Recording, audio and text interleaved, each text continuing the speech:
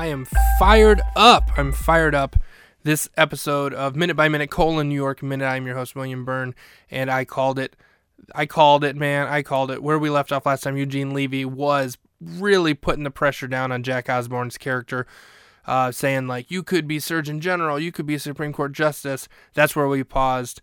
That was the end of the minute. This minute picked up. I'm at 21 seconds into it, and he says, but you're going to end up being a piece of crap who can't even get into like a public school unless, if you keep up, this lifestyle that you live, because you're going to get suspended from school and it's all going to go on your transcript unless you tell me where I can find Roxanne Ryan.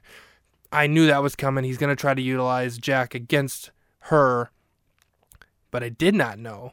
I didn't even make a prediction if Jack would go along with it and help him and be like his little, like protege here, or, his right-hand man. Maybe not, maybe just give him some information like, you'll find her at this place or whatever.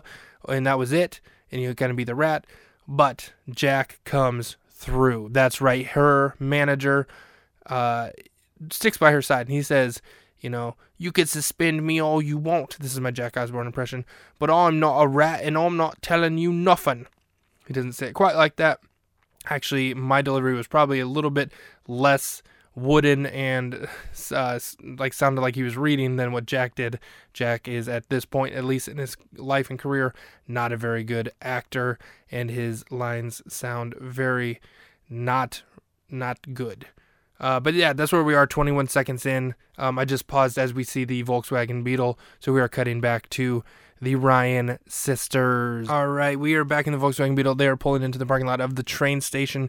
Roxy's driving way too fast and almost collides head-on with another car. She's pulling into a parking spot, and Jane hits her hard with the quip, "Nice driving." Then we cut to Jane on the train. She's going to, again, I don't quite know, I assume it's Columbia, to deliver her speech, and she is sitting on this train next to a man in a fancy business suit played by none other than Daryl Hammond of SNL fame. She is blowing up a giant inflatable letter or something. It kind of looks like an S. We don't quite know at this point at the 12-minute mark, but it looks like a giant S. And it's kind of getting in Daryl Hammond's face a little bit, and he hits her hard. I mean, this is some punchy dialogue right here. He hits her with the, "Excuse me, could you not?" Oh, bitch. That's right. Could you not? As in, could you not do that? I mean, come on. This guy is a professional. He's got a, scowl on his face, and he's got a red tie, and he looks like he means business. He ain't about having fun. He's about crushing dreams and probably crushing a little tang. Tang? I don't know. The drink? I was implying like Pootie Tang, I guess. I don't know.